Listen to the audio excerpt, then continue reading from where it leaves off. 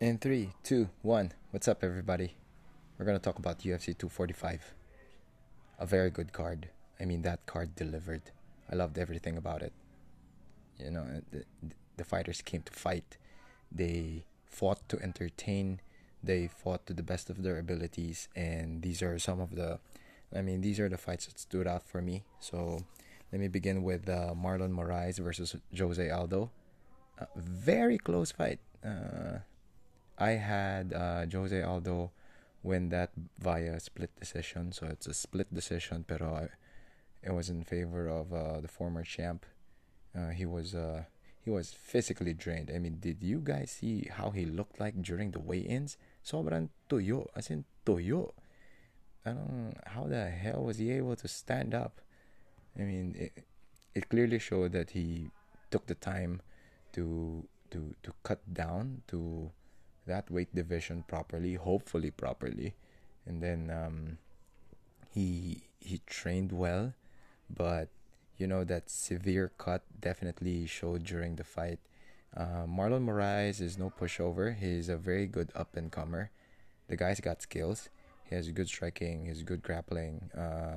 I believe he trains under Rafael Cordero. So that's the old school Shuto Box gym. He has very good training camp behind him. So expect him to make waves in the division. Pero I mean for Jose Aldo to make that cut and make weight and then perform at that level, it was impressive. I was very much impressed with Aldo's performance, considering that he had to shrink himself down to that level. Excuse me. And then definitely a lot of the vintage Aldo that we all loved to watch before was not really there. I mean, he was active, he was punching, he was throwing everything. I wanted to see more leg kicks. Uh, Jose Aldo thrives in leg kicks. He's a full-on striker. He has very good hands, but he has powerful legs. So majority of the wins that he had, whether it was in the UFC or when he was in Strikeforce, was predominantly based on chopping down his opponents and wearing them down late into the rounds. Because if you go for the leg all the time, it gets swollen up. You lose your balance. You cannot step on that leg. You can put weight on it. It's gonna be a burden. So during fight night, that's the problem. If you, I mean, just Google fighters' legs after being viciously leg kicked. The post fight leg kick leg. Ayan, parang redundant ko dun ah. So take a take a look at the photos. I mean, like Uriah Faber, Sergio Pettis, Anthony Pettis, yung mga na leg kick ng sobra. You look at their legs, they're like green and purple, like after a few days. That's how powerful leg kicks are. And Aldo's game revolved around it. He would utilize leg kicks in order to set up his punches, and those were visibly missing during his fight with Marlon Moraes. I don't know which direction would Aldo want to be after this fight. A lot of people believe na he also won that fight.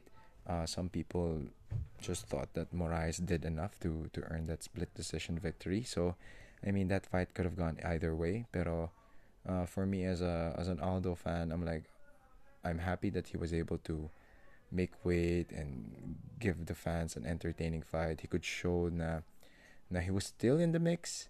So I just don't know what adjustments he needs to make in order to be his old self. I mean, the guy has been through so many wars. For sure, it's taking its toll on his body. So the next match that's very notable was, of course, I'm an Amanda Nunez fan. Amanda Nunez is a two division champion. He's been dominating. He's on like a 9 or 10 fight win streak. He's been finishing off her opponents, and she went up against Jermaine Durandame. Jermaine Durandame is a high level kickboxer. She's a high level fighter, and she's a high level striker, by the way. Yeah, I corrected myself. So, I mean, one of her claim to fame is she fought a guy, knocked the guy out, yada yada yada. She's a kickboxing champion. I think she's also a Muay Thai champion, but in the realm of MMA, she has yet to find, like, I don't know, the right skill sets, the right coach, the right camp, or someone that could orchestrate and put everything together for her. Because this fight clearly exposed her and the weaknesses in her game. And for me rin naman, personally, she was supposed to fight Cyborg. I mean, she won the title. She won the title by beating Holly Holm, I think. Or but there was a fight that she won the belt, and the next in line was Cyborg, and she just vacated the title. I mean, for me, that's such a. I mean, that says a lot about your character. I mean, you bitch out on fighting Cyborg, and then you go like, oh, I have to, suddenly she had to do surgery. She was nursing injuries, and then eventually she vacated the title. I mean, come on, man. I'm like, you keep telling people you're the best, and then all of a sudden you back out on Cyborg.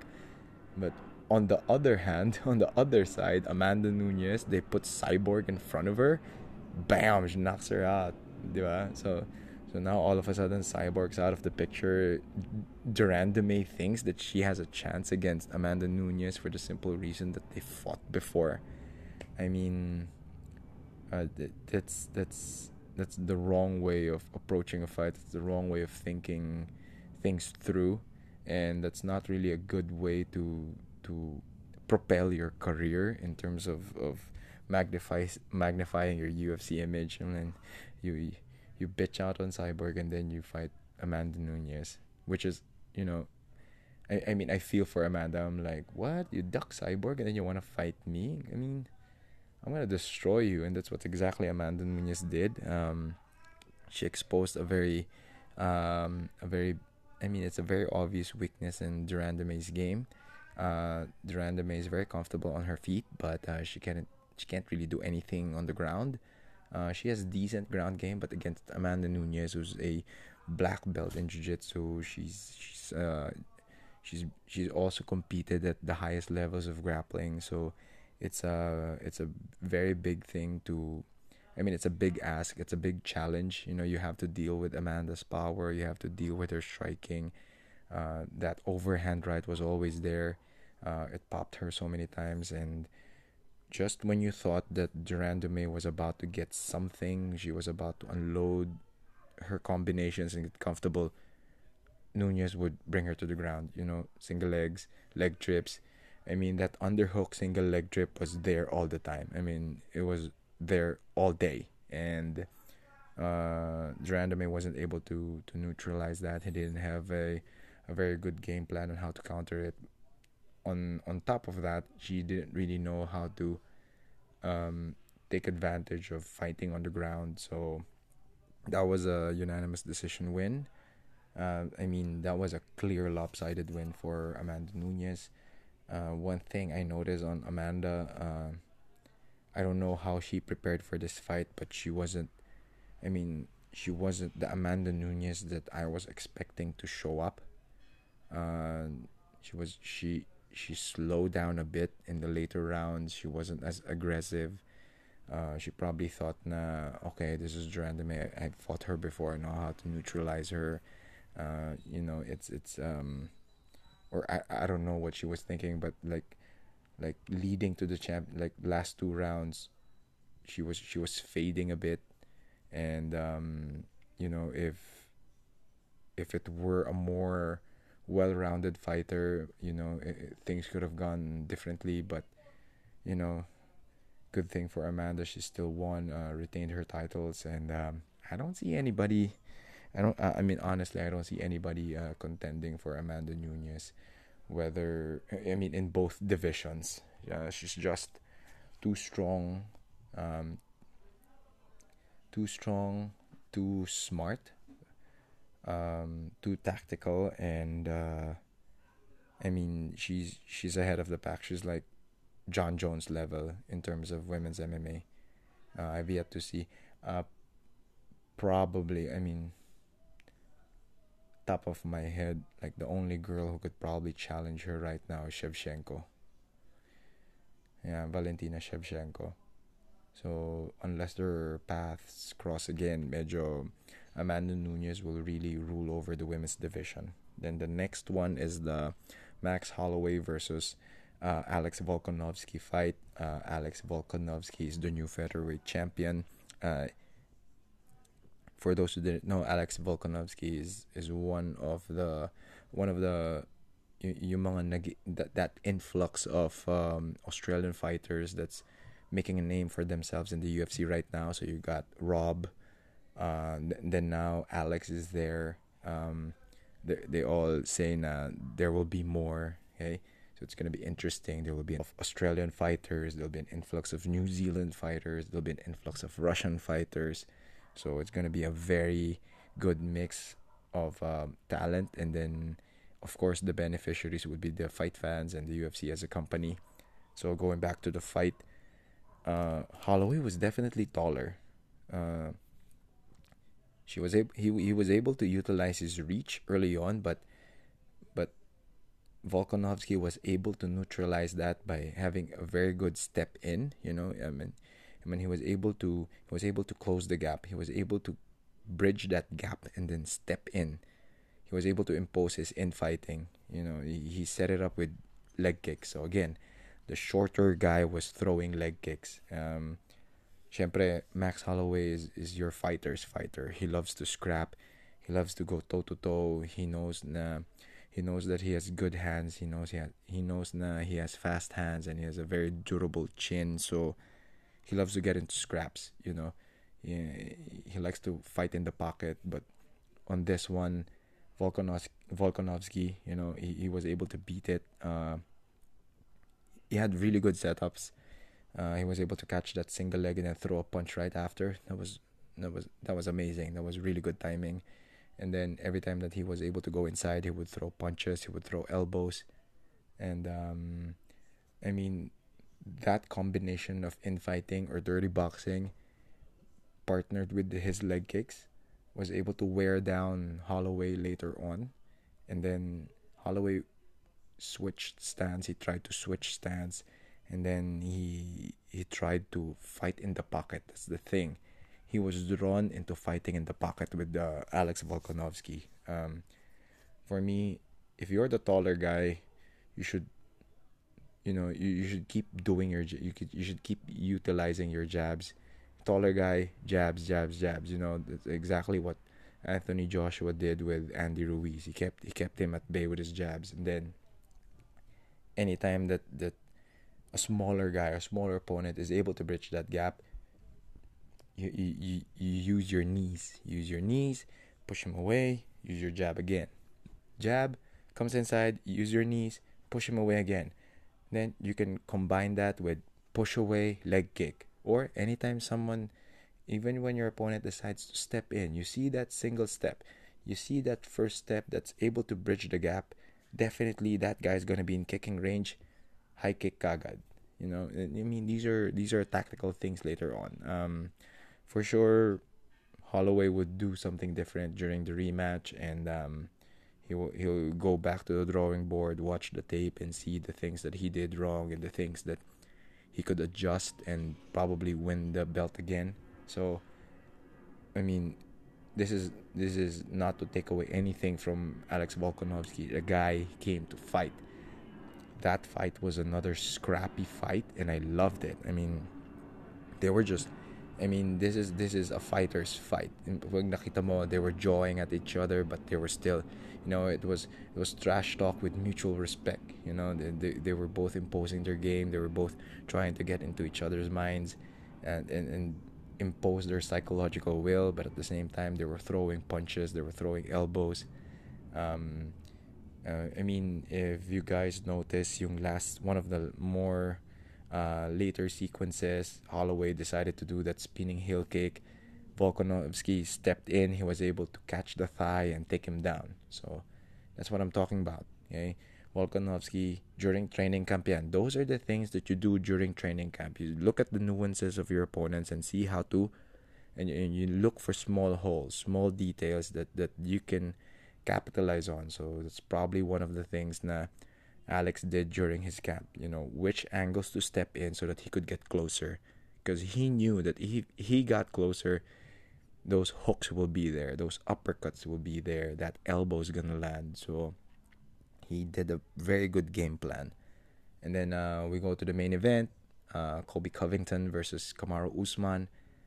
For whatever the trash talk, whatever Colby said, did, done, you know, you can you have to admit the guy can fight. You know, the guy came there to fight, and he absolutely fought his fucking heart out. You know, that was a show for everyone. That whole fight, 5 rounds of no wrestling, no grappling, just two guys punching each other out. I mean, that's how entertaining it was. And it was done in a very stylistic, scientific manner. They both know that they would negate each other's wrestling. And it's just a beautiful thing to watch. The work rate of Kamaru Usman versus the work rate of Colby Covington. I mean, to be honest, by the fifth round, I had it even. I gave round one to Kamaru, round two for Colby, three for Kamaru, and then four for Colby by a hairline. I mean, it was so hard to score, but I had it. I had it 2-2 leading to the fifth round, and I mean, for aspiring fighters and for people who like to analyze fights, um, you'll see that Kamaru's jabs were a big factor. You know, it softened up Kobe's face. It set up his power shots. Um, he was fighting on his feet.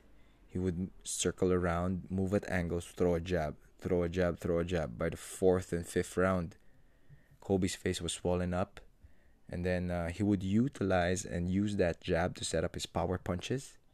And then Kobe would do the same. Kobe was a little sloppy, was a little lazy with his jabs because he wanted to throw power shots more. But the thing is, every time he would throw a combination, the power shot will always land. That's the thing. That was the equalizer for him during the fight. He would bait Usman into mad exchanges and get the better hand of it. You know, if you notice, Kamaru would be in charge. Jab, jab, jab, straight, jab, straight, jab, jab, jab, jab, jab, jab, straight, straight, jab, jab, jab, straight. You know, he would throw a little bit of hook, a little bit of uppercut, but everything was set up by the jab. Whereas for Covington, he would always blitz forward, throw like 4 to 6 punches, and then he was able to bridge the gap that the last two punches, the last two power punches, would end up hitting Kamaru Usman. That was that was really good. That was very tactical, and you cannot pull that off if you're not well conditioned. So dun yung nakikita yung strength and conditioning and the cardio of these fighters. They're just both amazing athletes, just amazing. Um, one of the more I think one of the catalyst of that fight, like Kamaru Usman slightly getting an advantage over the striking department, was he was landing that front kick. You know, he was landing that front kick to the body, so it either hit Kobe in the rib, he would either hit him in the solar plexus, but every time it landed, it will always push him back. It will always create distance. Kobe Kobe opted for a mid kick to a high kick, which was easily blocked by Kamaru Usman, and more or less it was his way of setting up his punches. You know, he would always vary his strikes by throwing a kick. You know, but the more intentional kicks were thrown by Kamaru. You know, every time it hit the side of his rib, his diaphragm, it would hit his stomach. You know, that would take its toll later on, and that's what happened. So by the fifth round, Kamaru was like slightly ahead, and then halfway through the fifth round, he really poured it on. You know, he probably that's championship mentality right there. He saw na, okay, this is the deal breaker. I have to win this round. I have to pour it out on the second half and hopefully eke out a very good decision or land a powerful punch, and then this guy goes out. And that's exactly what happened. halfway through, there was a sense of urgency, and the fighter, the competitor in him just said, okay, I have to go for it. So it's rare for an athlete to have that. Most fighters have that. Okay, so those are like one of the traits, like the thin line that separates athletes from fighters. Fighters would always go for the finish because he probably thought he didn't want to leave it to the judge's scorecard, so he took a gamble. Gamble paid off. I mean, he broke the guy's jaw. That shows, I mean, how hard he punches, and at the same time, the accumulation of punches, that was thrown at Kobe's face.